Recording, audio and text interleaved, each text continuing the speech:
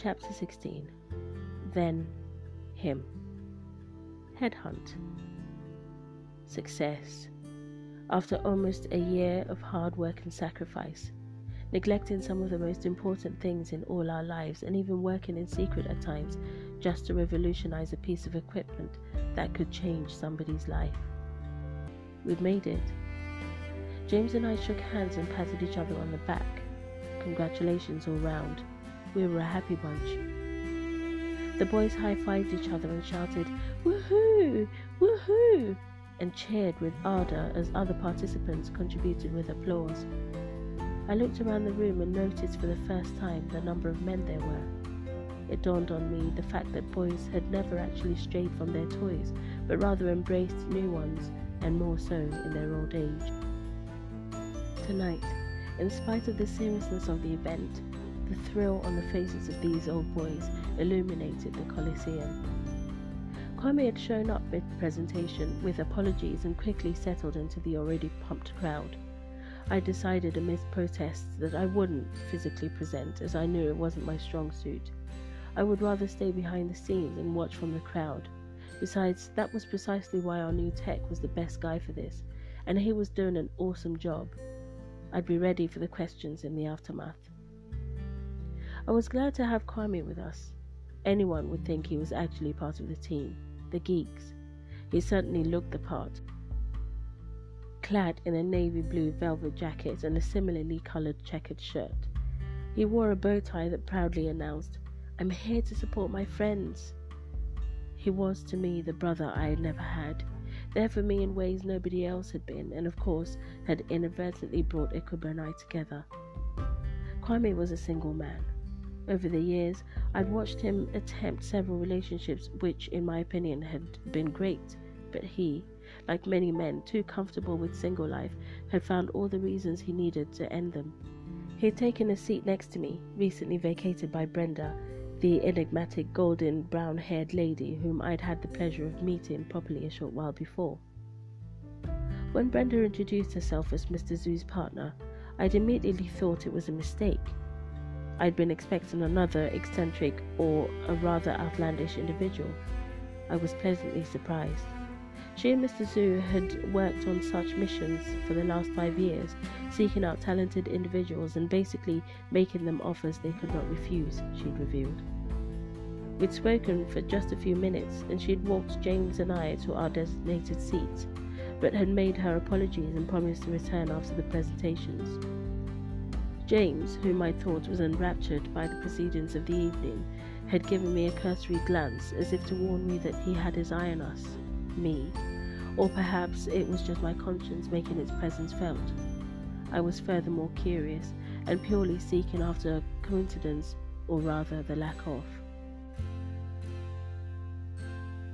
How could it be that I'd run in the same park, on the same morning, at the same time, with none other than the woman who was at the same exhibition, and in fact was part of the organizing team?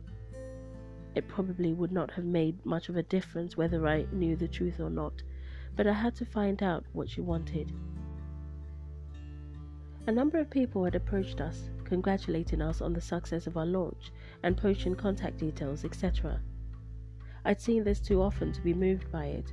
I was grateful, but somehow I felt as though they were trying to exploit us. To them, we were a new collaboration, fresh on the market, and probably didn't have the funds to produce on a large scale. They were precise on the alliance, but we were divergent. James may have had radicalized ideas, but it worked, and at that point, despite the lack of fact-based figures, I was ready to start proceedings on a proper merger with him. I'd also been considering allocating some shares to another contender, David, who had hounded me for a while. It remained to be seen what he too would bring to the table. As I slid away from the burgeoning numbers, leaving James with any other business, I was intercepted by Brenda, no longer a shadow, but seemingly another dubious personality. "Might I have a word, Mr. Makidi?" she said, steering me from the crowd. I thought I'd seen Damien Young in the crowd, the quiet and awkward one who had followed Mr. Lao Zhu. He scouted the crowd intently as he perched in a corner.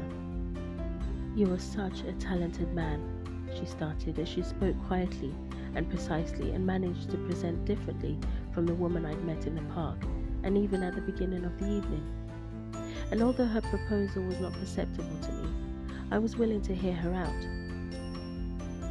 We're setting up an office equipped with a 217,800 square foot lab, much like yours, only larger. She stopped for effect, but I remained unperturbed. Caleb, we'd like you to head that facility. It would be yours to do as you pleased as long as you can produce results like what we just saw. We've studied your company for a while now, and you. She looked into my eyes, and I looked back as she continued.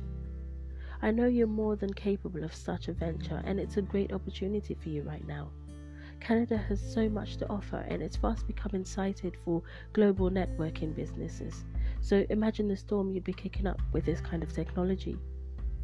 I stood for a minute, a little aghast, but not sure if it was really the sudden approach or the fact that I was expected to move 3,000 plus miles away from everything and everyone. Brenda suddenly turned to face me, almost blocking my path, and said, looking straight into my eyes, "This is a great opportunity, Caleb. I know it's sudden, but excellent nonetheless." I wasn't going to dismiss it straight away, and I had said as much to her. "I wonder, what is your agenda?" We're attempting to set a trend in mechanical engineering technology. Currently, the defining factors in mechanical engineering are safety-based. We intend to dispel any such concerns. She paused, looking for another reaction, but got nothing. "Why don't you come over to the office tomorrow, sit with Mr. Zhu and I, and ask all the questions you want to?" Just as she uttered this, Kwame staggered over, looking bewildered. I introduced them, realizing that I didn't know her full name, or what she even did apart from sneaking up on people with far-fetched ideas. It turned out that I didn't have to do much. She talked to Kwame as if they were old friends. She was good. I used the opportunity to excuse myself as I removed a vibrating phone from my pocket. It was Ekuba. I answered the phone, ready to share news of success and proposals. "Hello?"